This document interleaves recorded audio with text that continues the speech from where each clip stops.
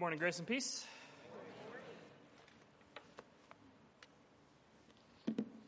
We've already read a little bit our scripture text in different iterations this morning, but are going to read through it again in Psalm 16. So go ahead and turn there in your pew Bible or pull it up on your phone. We're going to look at a psalm. Partly, I really like looking at psalms because they're the part of the Bible where God gives us His word to give back to Him. They're the words that teach us how to use words with God. They're cries of the soul that rise up out of the ordinary and often overwhelming circumstances that mark human life in a broken world. And it's pretty important to learn how to talk to God in those places. And in this psalm, David is very likely in circumstances that are marked by chaos. He's crying out that God would be his refuge, a place that he could hide in.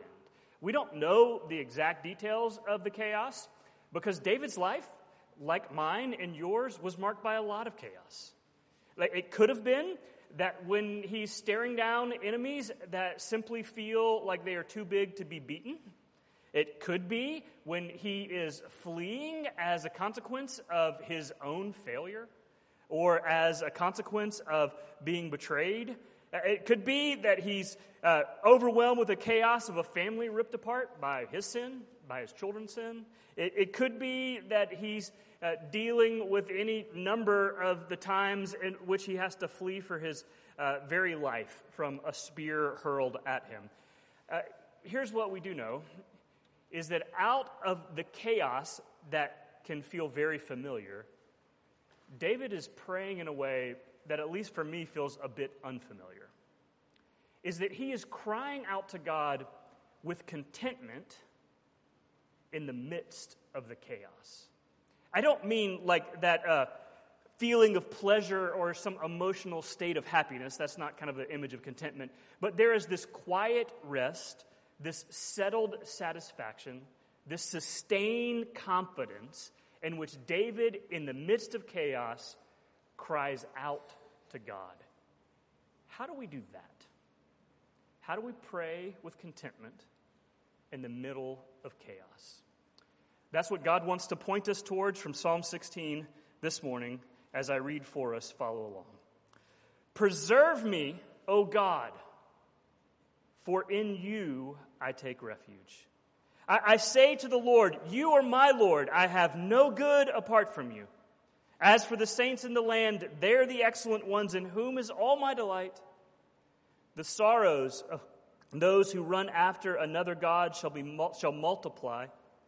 Their drink offerings of blood I'll not pour out or take their names on my lips.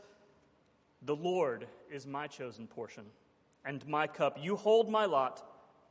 When the lines have fallen for me in pleasant places, indeed, I have a beautiful inheritance. I bless the Lord, who gives me counsel in the night.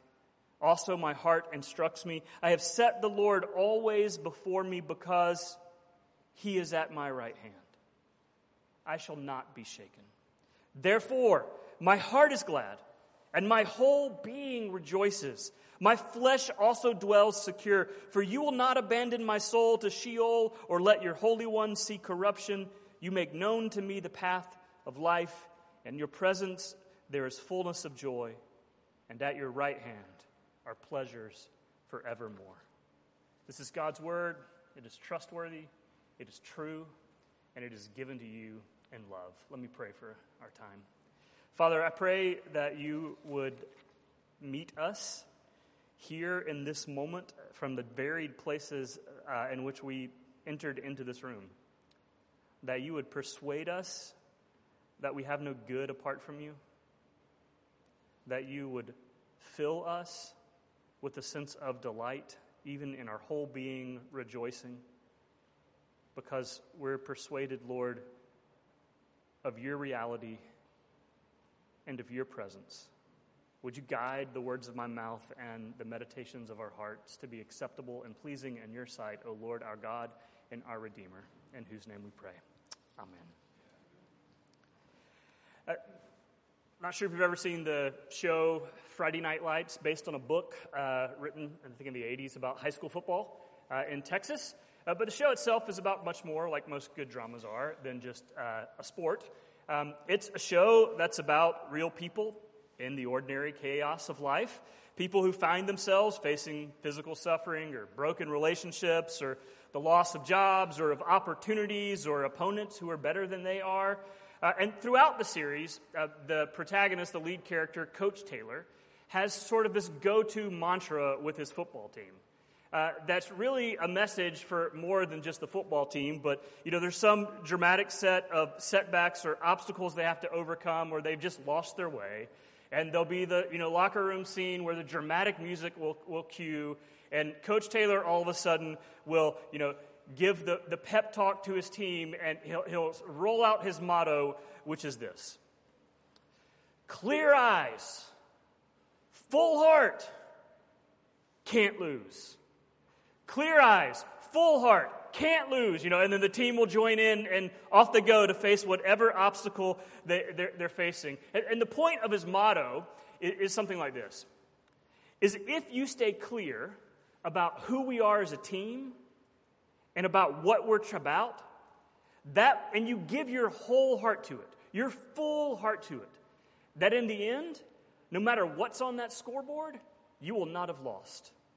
You can't lose with the clear eyes and the full hearts. And here's what I want to suggest for us this morning, is that in Psalm 16, Coach David is teaching us not to play, but to pray with clear eyes and with a full heart in light of the reality that you cannot lose. And that those three things are the crucial path to praying with contentment in the midst of chaos. To pray with the clear eyes and with the full heart in light of the confidence that you cannot lose. And so that's what we're going to look at together this morning, is how do we pray with clear eyes? It's a clarity for David about where the good life is found.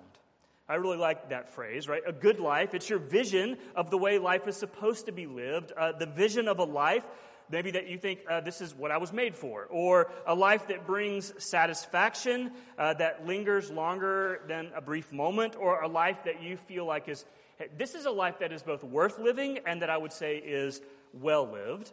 And what David has clear eyes about is where the good life is found. And that David's vision of the good life is that it is not found simply in possessing the blessing of God, but rather it is found in connection to the God of the blessing.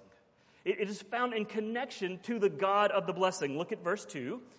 David says, I say to the Lord, you are my Lord, and I have no good apart from you. You're the Lord sovereign. You're the one who rules and reigns over all the circumstances of my life, and you are sufficient. That's enough for me. You are my good. Connection to you is the good life. Sometimes we can have a vision of God as the cosmic vending machine where you put in a quarter of faith and out comes, the prepackaged product of blessing that you need to satisfy your craving. And that's we have this transactional relationship with Him, the way we do with other people.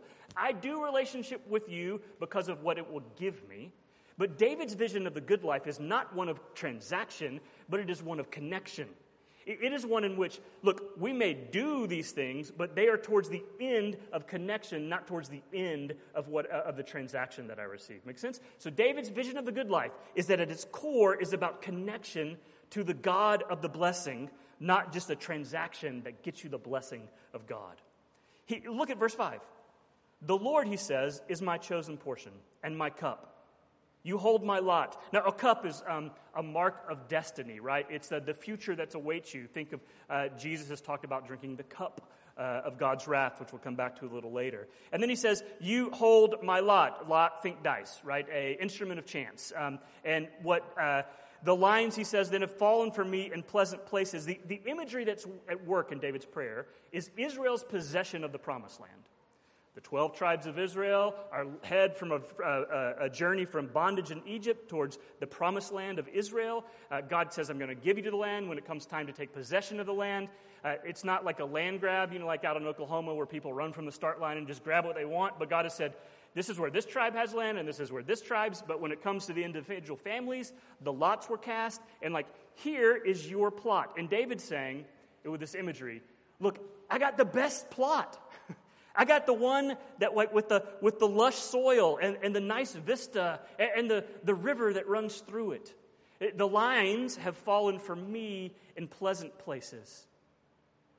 I'm contented because I am connected to the God of the blessing. Because in this imagery, there's something else at work.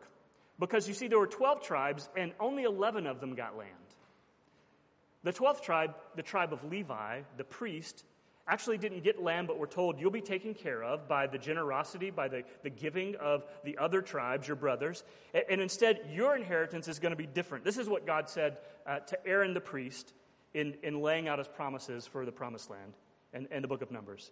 The Lord said to Aaron, you shall have no inheritance in their land. Neither shall you have any portion among them. I am your portion and your inheritance among the people. Built into Israel's history is this object lesson to them and to us, a modeling of where the real lasting good was found, not in the blessing of God, but in the God of blessing. And David is praying with very clear eyes, reminding himself, I think, that my good is found in connection to God. Because honestly, it's kind of hard to have clear eyes. It's pretty easy to have cloudy vision. Is that we think the good life is often found in the blessing of God. Maybe a form of a question. How do you know where you think the good life is found? Here's a good litmus test, I think, is when you're on a road trip and the cornfields in Illinois or whatever you're driving through are just kind of blurring past and your mind starts to wander, where does it go? What are the things that you feel like you have to pursue in order to calm the troubled waters, or that if you lost would cause the calm waters to be troubled? Or maybe another litmus test for you. What are your if-onlys? If only I had a better job. If only a bigger grocery budget or a different house or lived in a different city. If only I was single again. If only I was married. If only we had a kid. If only I had other kids, right? Parents, you ever think that? If only they saw what I was really doing at work. If only I got a chance. If only the bed was made. Or the dishes were clean, or the project was over, or I don't know what it is for you, but here's what I do think is true, is that embedded in our if-onlys is our vision of the good life. And often what it does is it takes a good thing and treats it as an ultimate thing. It takes the blessing of God and acts as if it's more important than the God of the blessing. You see, discontentment at its core, I think, is the sense that what I need for the good life, I do not have. And what chaos does is it exposes our lack of security or freedom or power or control. Or what happens is this.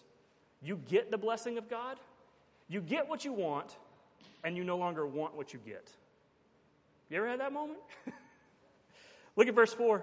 The sorrows of those who run after another god shall multiply.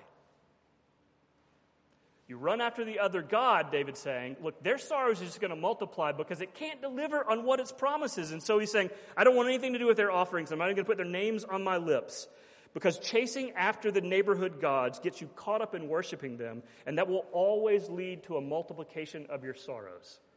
Now, we might not think in terms of running after neighborhood gods, but there are plenty of neighborhood gods of ultimate things that run through the veins of our bodies or through the avenues of our culture that suggest to us that it is where real life is found. Let me maybe get at this through the words of one of the best essayists of the past 50 years, a guy named David Foster Wallace, who was not a Christian, would actually take his own life eventually at a place of despair, but he gave this really insightful commencement address that was published as an essay called This is Water. This is what Foster Wallace looked at a bunch of college students and told them about the world. He said, because here's something else that's true. In the day-to-day trenches of adult life, there is no such thing as atheism. There is no such thing as not worshiping. Everybody worships. The only choice we get is what to worship. And an outstanding reason for choosing some sort of God or spiritual thing, he says, is that pretty much anything else you worship will eat you alive.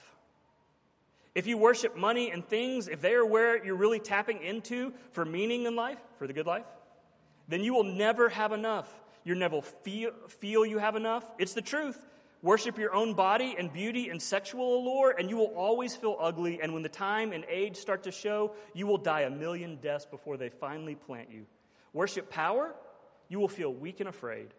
And you will need ever more power over others to keep the fear at bay. Worship your intellect, being seen as smart, and you will end up feeling stupid, a fraud, always on the verge of being found out. The insidious thing, says Wallace, about these forms of worship is that they are not evil or sinful. It's that they're unconscious.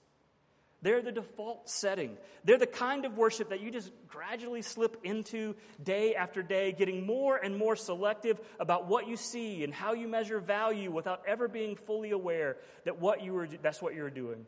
And the world will not discourage you from operating on your default settings because the world of men and money and power hums along quite nicely on the full fuel of fear and contempt and frustration and craving and the worship of self.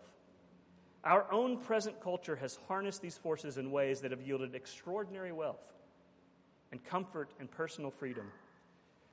The freedom to be lords of our own tiny skull-sized kingdoms, alone at the center of all creation. The sorrows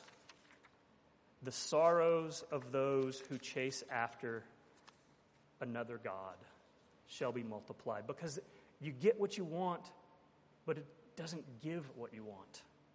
Maybe you're here and you're not a Christian, and I just want to ask this question, and you're chasing after the good life because you're wired to do it. Has the gap gone away between what you have and what you desire? Is it possible that maybe because even as you get the blessings of God, there really is a deeper ache for the God of the blessing? For you, Christian, here's my question for you. Have you forgotten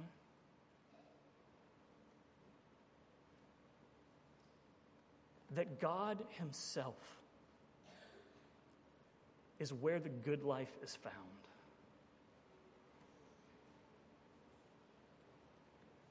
Clear eyes. That if you gain the whole world and lose him, you have nothing. Clear eyes. Clear eyes that flow out of a full heart. David is praying, I think, with a heart that is full, not just with eyes that are clear. Look at verse 7. I bless the Lord who gives me counsel. In the night also my heart instructs me. The Hebrew word translated heart here is actually for kidneys. So we tend to think sometimes heart as like the emotive place of our being, like it's my feelings. David has something bigger and deeper in view than just your feeling center, but it's really kind of a way of saying like the deepest part of who I am, the inner workings of my person. That would include, what we talk about as like our mind and our consciousness and our emotions, like that deepest place of me is full, not of anxious fear, full, not of worry or bitterness or complaint or anger that can often mark, our kidneys. Rather, he says, I'm full of blessing, of this contented gratitude for God. Why? Because God has poured his counsel into his heart. It's like David is the cup, and the counsel of God, the word of God, the promises of God are the pitcher that have been poured into the empty cup, and it's now full. Or another image maybe of the sink is full of the promises of God, and David's inner being is like the dry sponge that's placed in, and it is like soaked up. It has absorbed the counsel of God. And so that verse 7 unfolds like this. God pours his counsel into me, his guidance, his instruction, his knowledge, and in the night, which in the Psalms is the time of meditation and prayer, that when I am still and quiet, what has been poured into me starts to well up out of me. So that David's heart is full of God's word, and that it starts then to give to him direction that gives the clarity, the clear eyes for him. David says it this way. The Lord is always before me. David's heart is full because it has been soaked in the promises of God. A couple applications for us. One is this. If you've been a Christian for a while, it is very easy to forget the real differences that the counsel of God make to life. It's part of why a healthy church is always going to be filled with new believers and non-Christians, because part of what they remind us of is the difference that the counsels of God make for life. I remember one of my friends who was kind of a 5-year process of Stephanie becoming a Christian, and eventually she became a Christian. We were talking on the phone, and she was talking about, kind of seeking some counsel about a relationship that was falling apart. And she said to me, this is the first relationship I've navigated as a Christian. I've had lots of other broken relationships before.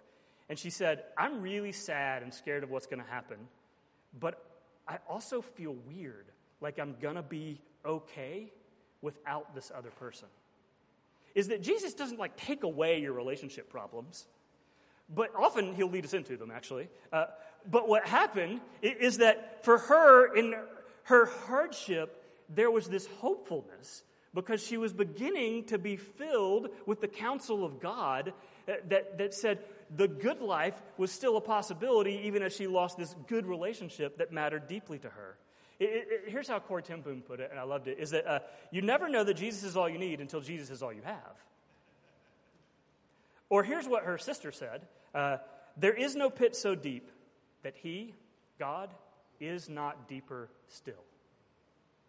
The counsel of God poured in makes a difference in how you view yourself and the world and your future. But here's two, the second application, is that you actually have resources for a fuller heart. Sometimes I'll read prayers like Psalm 16 or look at the lives of people in the Bible, and I'm left longing or hear people tell stories, and I feel like, man, I need some deeper spiritual experience. I want the burning bush to show up outside of my house in the morning and speak to me, and then the pillar of cloud to go in front of my Accord and lead me as I go about my day. Or I want to have my eyes blinded on the road to Damascus, and all the God's. That's how I became a Christian, which is not at all how I became a Christian. You got to recognize, in the Bible, when extraordinary things happen, circumstances happen, God communicates in extraordinary ways. It's usually because there is an extraordinary call. Right? Hey, go to Pharaoh and lead a whole nation out of bondage and into a promised land. Hey, I want you to be, a church planting apostle that leads the church into a love for Gentiles, right? The normal pattern, though, in the scriptures is that what God gives us for a full heart is the Bible and his providence. It's the word and providence. John the Baptist in the New Testament. Jesus said of John the Baptist, there is no one greater in the kingdom. John the Baptist believes in Jesus. John the Baptist is arrested, imprisoned, facing a likely beheading, which is what happens. And he sends 2 of his disciples to Jesus, and he says, hey, are you the one? And Jesus sends the disciples back with what? A quote from Isaiah. Hey, tell them the lame walk, the lepers are cleansed, the deaf hear, and the dead are raised. Those disciples got to see Jesus do those things. John the Baptist didn't. He just gets a report of the miracles Jesus had done. To one who is the greatest in the kingdom, what Jesus gives is the word and providence. Because it was sufficient to fill his heart. When we consider the counsel of God, when we meditate upon it, when we pray upon it, it fills our heart to a place of cleaner vision. Yes, this is what I'm telling you. You need to read your Bible. Sometimes I think we feel frustrated with the absence of real spiritual experience of our lives, and yet the reality is we have done very little to set before our empty hearts the counsel of God. So it's a bit like this. I'm like, hey, John, want to get to know you better. Let's meet Tuesday for coffee. And then Tuesday rolls around, and John stands me up and doesn't show up, but then sends me an email and is like, I'm so frustrated. I feel like you never show up. I don't know you, anything about you. I don't even know who you are. But he didn't come to coffee. Make it even more practical. Take 10 minutes this week. Take this psalm. Pick a phrase about who God is. A refuge, a beautiful inheritance at my right hand. Close your eyes, sit in quiet, and just try to hold that thought in front of your mind. It's not magic. It won't evaporate the angst. It'll be awkward and hard. Maybe for you, there are lots of other better ways to hold God's word, to let it soak into your heart like it's a sponge. But here's what I know. Full hearts don't just happen. But full hearts lead to clear eyes. And God has given you some wonderful promises to fill your heart. One of which is that because He is on our side, we cannot lose. We can pray with the confidence that this conclusion about our security, that we cannot lose. I think it's what David is praying for, though he probably doesn't understand fully what he's even praying. He prays with a confidence that he can't lose, in part because God is on his right side. Look at verse 8. I have set the Lord always before me. Why? Because He is at my right side. I shall not be shaken. The promise has filled his heart, so he has this clear eyes that God is at his right side. Therefore, in verse 9, my heart is glad, and my whole being rejoices, and my flesh also dwells secure. Now, the right side is an expression for a place of strength and importance. Here's the image: a line of warriors in battle. With your left hand, you hold your shield. With your right hand, the dominant hand, you fight. But as you engage in that battle, which part of your body is unprotected? It's not the left, but it's the right. And what you want in this line of battle on your right side is not the rookie. It's not the guy who's learning the ropes, who's like, do we hit high or low here? I don't remember. Right? Is you want the guy like who has the experience and the know-how. You want like the mighty man. You want not just the mighty man, you want the warrior king who has been victorious in battle. And what David, the warrior king who knows a thing or two about battle, says is that at my right hand is the sovereign king of the universe. And so I will not be shaken. At the place of my vulnerability, at my right side, my right-hand man is God himself. And so I have this confidence that I cannot lose because the most vulnerable place is protected by strength and security. And then David gets, I think, even a little more...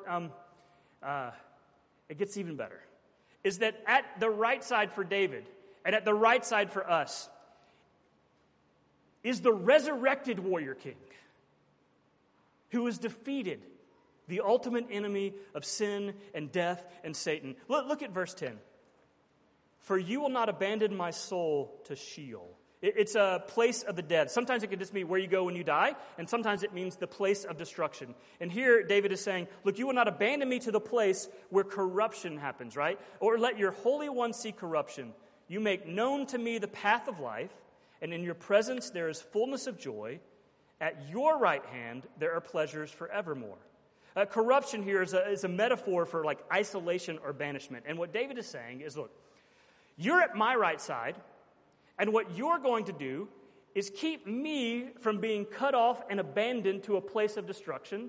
And then, you hear into verse 11, in your presence I'll have fullness of joy because you put me at your right hand.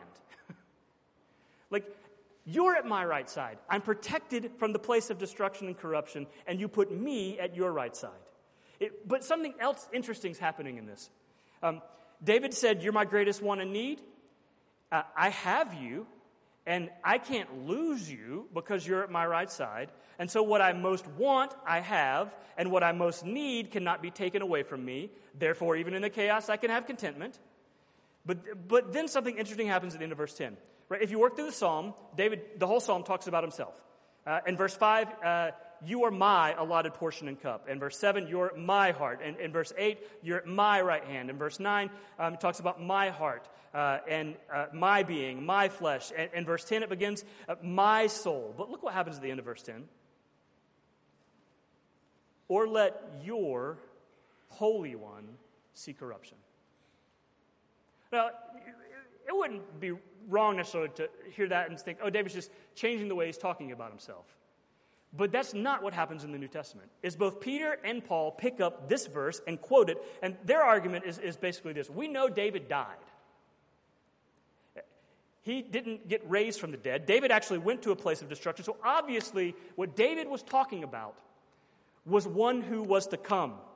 One who would come who would come and who would not go into the place of distance and separation. One who would come as the heir to David, who would take his throne and who would not be abandoned to corruption and to death itself. As they apply this verse, the end of verse 10, to Jesus as he comes as the heir of David and as he enters into the battle of the cross and as he defeats death itself in his resurrection, did it ever look like chaos had won any more than Good Friday? When the creatures crucify, when their Creator, when those who are made for the good life with God take the very life of the Son of God, when Jesus, who left the right hand of the Father, takes up the cup of his wrath, not an inheritance, but where he is raised again from the dead to ascend now to the right hand of the Father. And that the resurrection opens this window of hope in which we can pray with a confidence that we cannot lose because we are those who live with one God but two worlds. As we are those who live with the living Christ, not a dead one.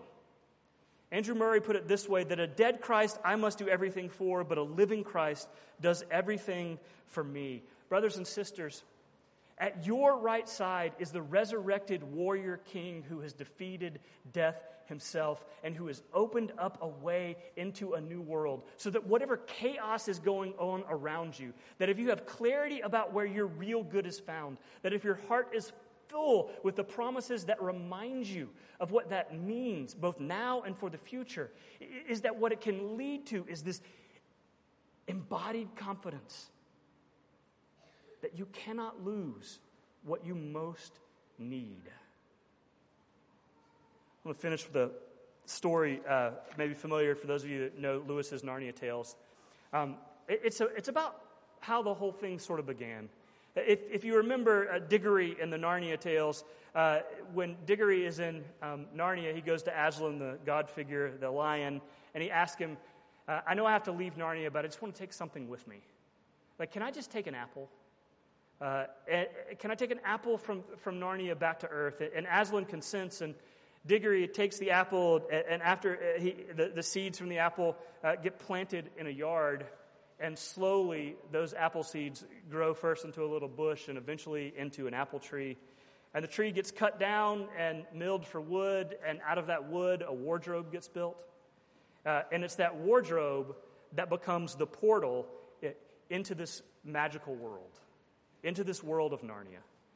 Is that the story went like this, is that something from the other world had to come into this world to open up a portal